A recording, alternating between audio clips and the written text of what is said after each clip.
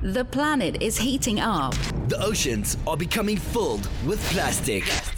Change starts now. Change starts now. We're on a countdown To zero waste. 5, 4, 3, 2, 1.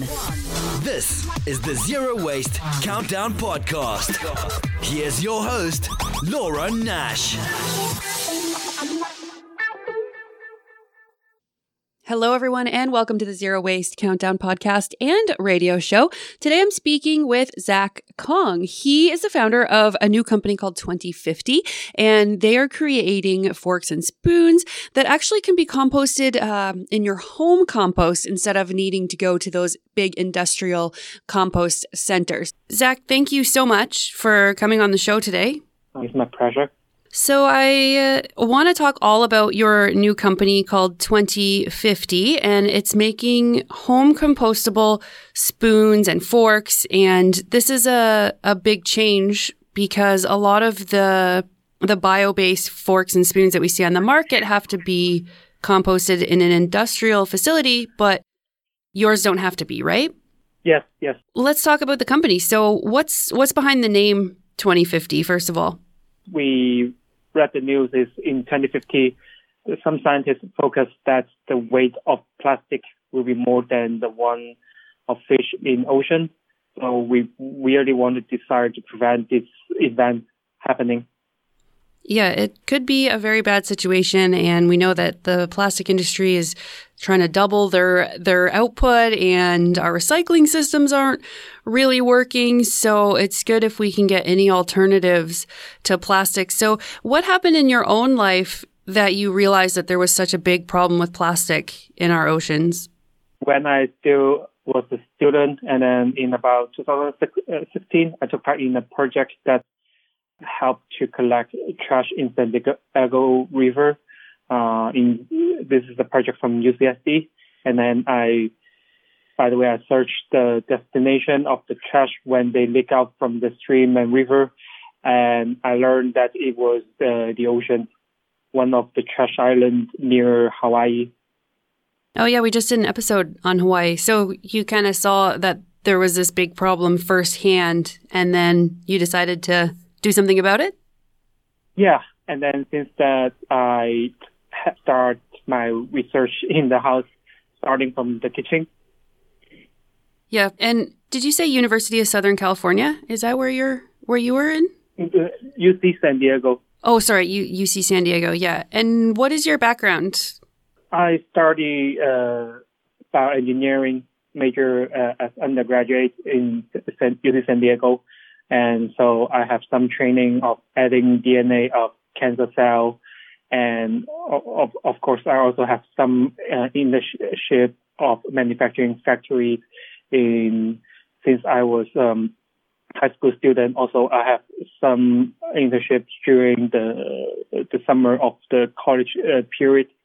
Oh, wow. So you have the know-how, I guess, to turn this into like a big scale sustainable product, which is awesome. Do you want to tell us how you developed the recipe? Was it a lot of trial and error, or did you kind of know the recipe to use right away?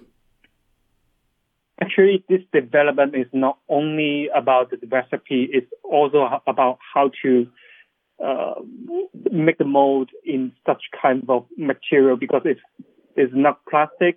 It's mixed from the flour, and then the mechanical property is quite different. So during development, I have to handle both sides. One is the mold, one is the recipe, and then any parameter of each side change that will interact another part. So sometimes I find out the recipe may work, but the mold is not work. I need to redesign. And by the way, and during the development of the mold, the 3D printing is quite help.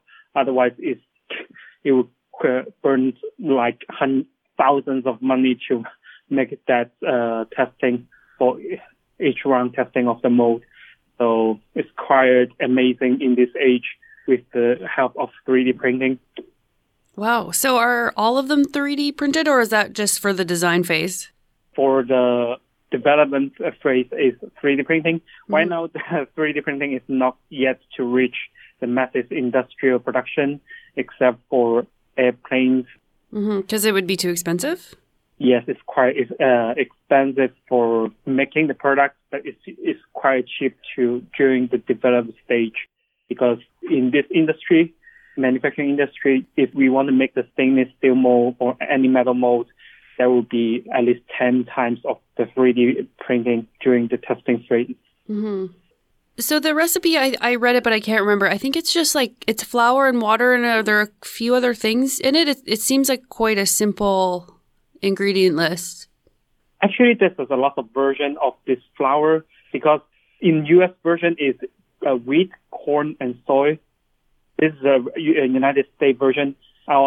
Ideally, we want to produce the product around the world based on their local grains. Ooh. So Europe has its own version, Australia has their own version, China has their own version, even like South Africa has its own version. So for the recipe pattern, I wrote about 80 pages. It's just about, there's a lot of combination of the formulation. And I remember it's about 200 combinations, and then available is about 20 to 30 to fit various countries in the world. So that's good for America, because I know we have a lot of corn and soy growing. Yes. So that would be good to take advantage of that. That first reason is we want to reduce the carbon footprint of the supply chains if we use the local grains. Another is we need to use the cheapest material to make this product cheaper. Based on current scenario, is petroleum-based plastics will go down quite a lot, because the requirement of petroleum right now is lower, and then it's getting cheaper. So I think it's competitive in economy scale. And then PLA is also will also go down, because if they get further development like a decade ago, and then eventually they go to the massive production. So in economy film, this probably has a little bit more advantage for the cost. But as we develop our mold and the machines, we will like to catch up with their cost like at the end of this year. Oh, good. That's awesome. I hope that you do. And so the special part about these are that they're compostable. So how is it possible to have such a solid, usable spoon and then it can just disappear like on the ground? How does that happen?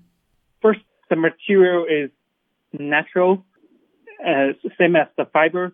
And then, but not that's different from the bioplastics or petroleum-based plastic. So, with the help of the temperature, water, air, and some enzyme fungi we can see anywhere in the soil that could help to composting. Our product is still faster than fiber, because lots of fungi or bacteria can help to decompose the material. But the fiber only like 1 to 2 times of special enzyme that release the enzyme that can compose that material. So our product will be faster. And another way is the link of our the chemical link of our product is more easy to break down. So I think that is another reason. Wow. Okay. That's very cool. And I think that that's a problem with plastic, is it's just the molecules are like so well held together. Is that right? I'm not sure. Mostly it's based on the chemical reaction. So if the link between the molecules is easier to break down, maybe we've seen some enzyme with some room temperature that can be easy breakdown, so the whole material can be easy to break down. So if we add lots of energy to make a strong bonding of the between the molecules, so that the material is very hard to break down, like the plastic, because they have a chain reaction, so they have very strong chemical bonding. So it's really hard to decompose. Also, the fiber is most of complex natural material in nature. So it's also very hard to break it down. And then the enzymes are already built into your product, which help the breakdown, right? That's what you're saying? Our chemical bonding is weaker, and then there's a lot of fungi and bacteria like our material that can decompose them and then turn our material to fertilizer. That's with nitrogen, phosphorus, potassium. So lots of microorganisms or plants will like that if we put it on the soil. Okay, so the enzymes aren't being built into the spoon and fork. You're just saying that they are already outside and they can on the feed soil anywhere on the soil that can easily compose them. Okay, awesome. And then, of course, in our compost too, they will break down. Okay, that's pretty amazing. Cool. So there's a regenerative aspect to the spoons and forks. So can you speak to that a little bit, Zach? Yeah, sure. When our customer, some bought like Food Plaza or some chain store, we can recycle the waste product and then we can turn it to the fertilizer, which contains nitrogen, phosphorus, potassium, and lots of minerals. And then it can just simply decompose in 10 to 15 days and then turn it back to the nutrition to the soil. So we can actually sell the fertilizer back to some farmers, and then that could be create the regenerated economy. Wow. So if there's a big buyer of these, you could probably pick them up after and then make some fertilizer. But I guess people can fertilize their own gardens then. So maybe I should be throwing my spoon in my garden? Actually, some area like in New York, people who like to plant their own food on the roof. And then in San Francisco, there is some startup company is planting some food vertically within the warehouse. So I think there will be the trend of in the future is people plant the food outside, also indoor. So we can become upstream a supplier to provide the fertilizer to these people. Wow, that's pretty cool. And then there's another big festival, and they're looking at bamboo because they have thousands of people that come to their family farm, and they want a fork that if it falls on the ground, it'll just return to the soil instead of them having to go and pick up, pieces of plastic. That would be great, especially the farm area. Yeah. Yeah, and they don't have to worry about bad chemicals, and they don't have to worry about metal. If someone drops a spoon, I don't know if it would get stuck in farm equipment. I don't know. So what about the packaging? Are you working on sustainability as well? Because I would assume that if restaurants want to buy these, they'd probably be buying them in really big orders. So are you working on the sustainability of transporting and packaging them as well? We are currently using craft paper for product packaging, even though for the cushion part, we still use paper during the shipping. So we are very strict of that. So I think it's ideally no any other plastic film or plastic stuff within the packaging, but it's still based on the law. But if somewhere you still need to maybe Europe, maybe FDA in the United States, probably sometimes they need film packaging to seal up the whole product. So that's unavoidable if we meet this scenario. But currently, we haven't met any law requirement of that. So we keep using craft paper right now. That's good. And for the whole thing, so from the design process to the manufacturing to sales and all that stuff, what has been the biggest challenge about disrupting the plastic utensil industry? For us, it's very hard to building awareness of customer and distributors in the area that do not have very strict environmental protection law, because lots of people still believe it's okay to use disposable PLA bioplastic utensil when in reality they are hardly different from the petroleum-based plastic. Yeah. So people just say, yeah, it's compostable. It has a label on the front, but lots of customers just ignore the small statement on the side of the packaging. Lots of the bioplastic packaging will have the word say, you have to recycle this waste material back to the nearby industrial facility. But when you check on the map, there's not quite a lot of such kind of facility nearby. Mm-hmm. One of the most important reasons is it takes money to recycle the material, and then the outcome of the composting is just some kinds of carbon without lots of nutrition as fertilizer. So lots of businessmen do not have motivation to build such kinds of industrial facilities. So we brought Sang-Won Soo, he's a scientist from California, on the show, and he was saying that some of these supposedly compostable plastic items, their bonds are so well done, just like what you were saying, that they are just as persistent in the ocean than actual plastic.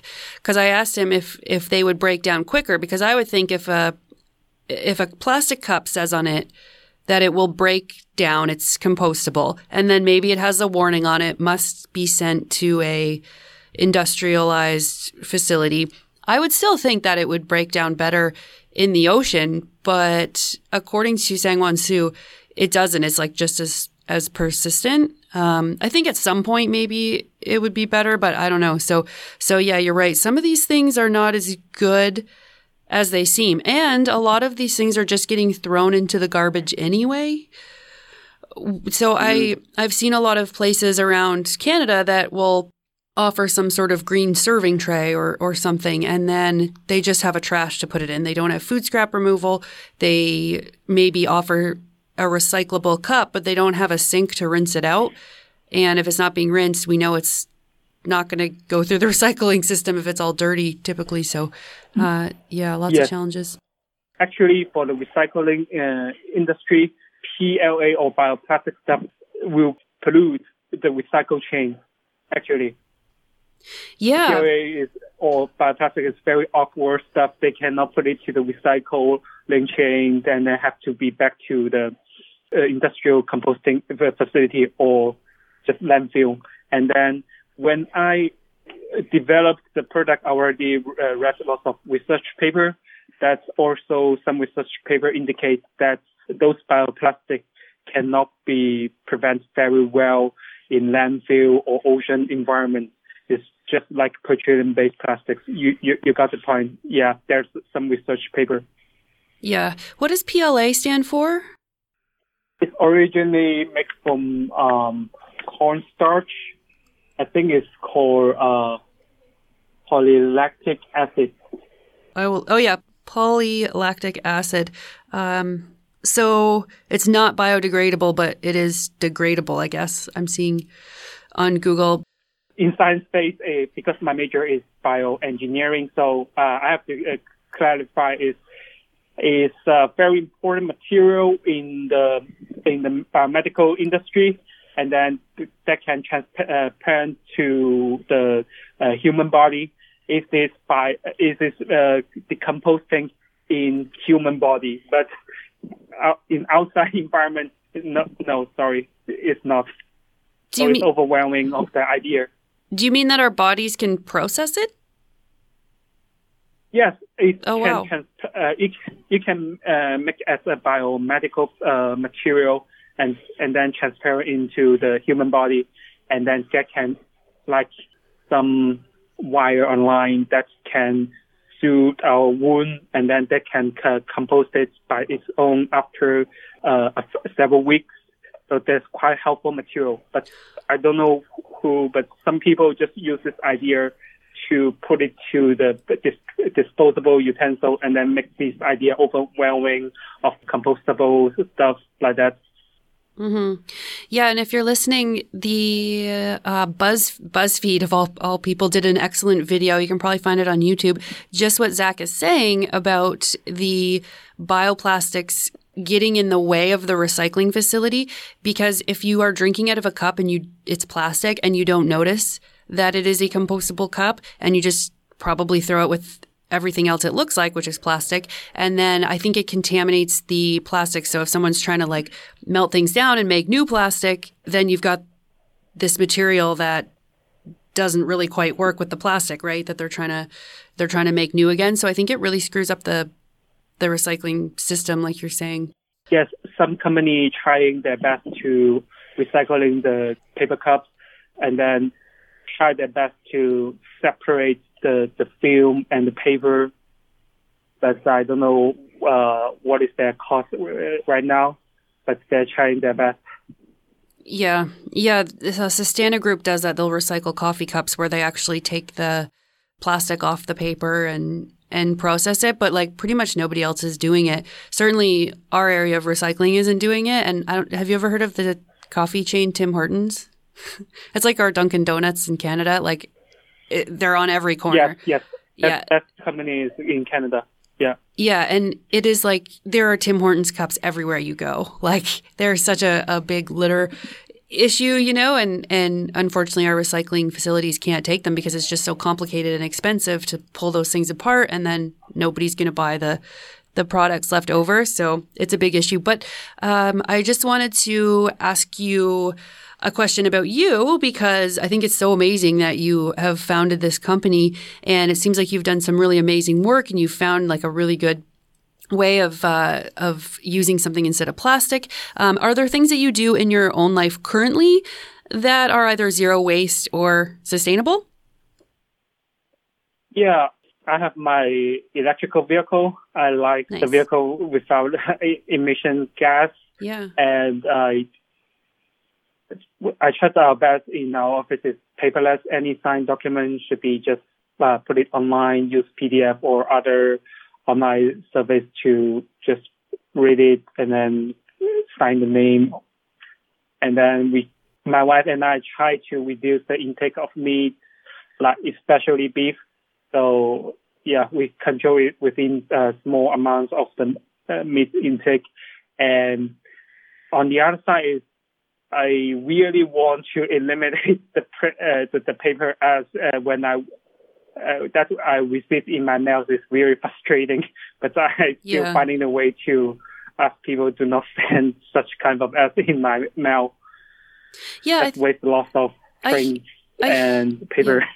I hear it's a problem in the U.S. because in Canada, all you have to do is put a note in your mailbox that says no junk mail, and you will never get junk mail again. But I think it's more complicated in the U.S. Like, I don't know why that doesn't work down there, but I've heard that it doesn't. I don't know. Have you tried? I really want to find a way to eliminate that. That's frustrating.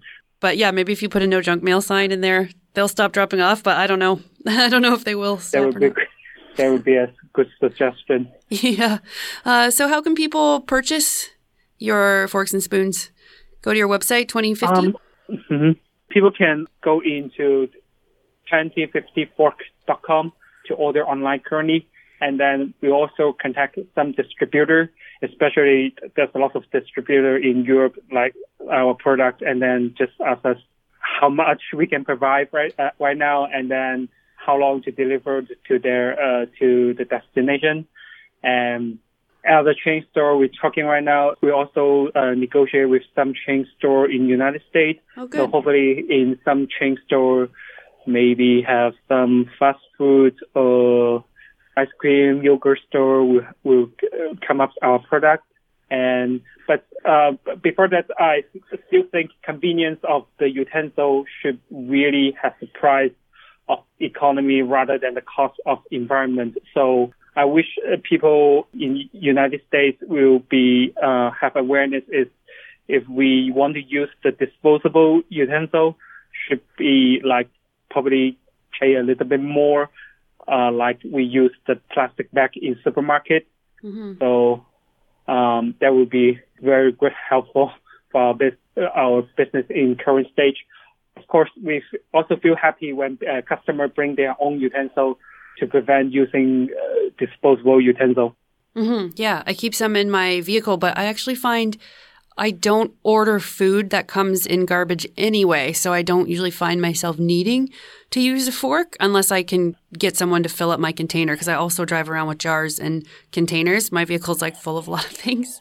But yeah, that's a good point. Okay, so it's 2050, all spelled out, and 2050forks.com. That was right, I think. Mm-hmm. Awesome. So if you're interested in checking them out, you can go on their website, 2050forks.com. And that was Zach Kong. And you're the founder. Are you the CEO as well? Not really currently, because I handle part of the business to Asia. So I leave some of the jobs to my wife to handle that. Oh, nice. Cool. Awesome. Well, it's been a pleasure speaking with you, Zach. And I think that this is a wonderful thing that you're doing. And I think it's leading positive change. And I'm going to put one in my compost, and I'm going to put one outside and see what happens. So thank you, Zach. Thank you so much. Thank you, Laura. That was Zach Kong calling in from California about his new company, 2050. He makes forks and spoons that biodegrade in soil without needing an industrial composting facility or even a home compost. These things will disappear right in the dirt, which is pretty cool. Sometimes when we order takeout food, restaurants will automatically include plastic forks and spoons, even though a lot of people head straight home to eat and actually don't need them at all. So it's crazy to think of the journey of a fork that is made from oil and gas products and shaped into a fork. And oftentimes it'll come in its own little plastic bag. If you've ever had takeout with a plastic fork in a little plastic bag in your other plastic bag with a bunch of other plastic or styrofoam containers, it's just crazy that we feed ourselves with so much garbage. Anyway, so the fork will go in that bag, and then it will go right into someone's garbage if they don't use it, if they take it home and use a regular fork.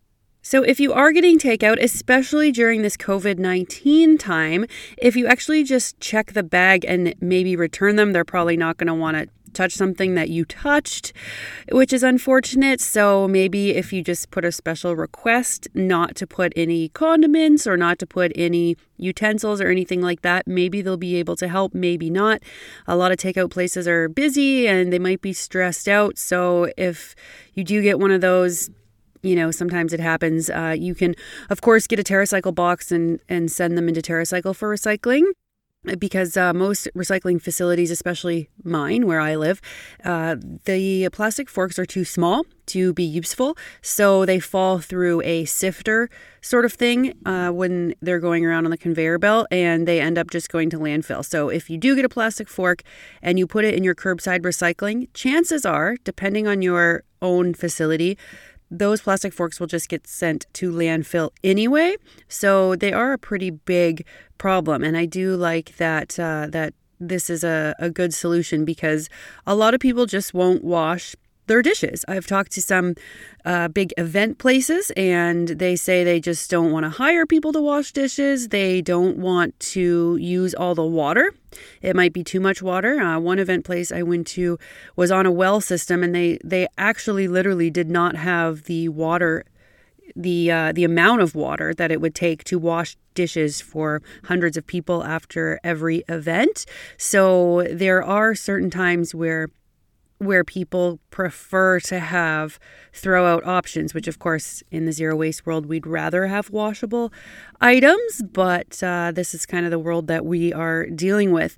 And another update on COVID-19. So if you are struggling to buy things without packaging, I do believe that this whole thing will be over soon and we can get back to shopping zero waste. I really hope that stores don't continue their bans on containers and plastic bags, because we know that the virus can live on plastic.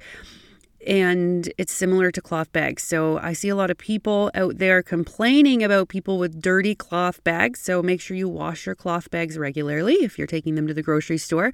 But plastic can be just as germy as cloth. So I really hope that we can return normal soon. So hang in there, everybody. If you're listening to this as a new episode and we're still in the time of COVID-19, I think it will be over soon. And hang in there, and we can get back to saving the world when it's all over. So take care, everybody. Change starts now. This is the Zero Waste Countdown Podcast.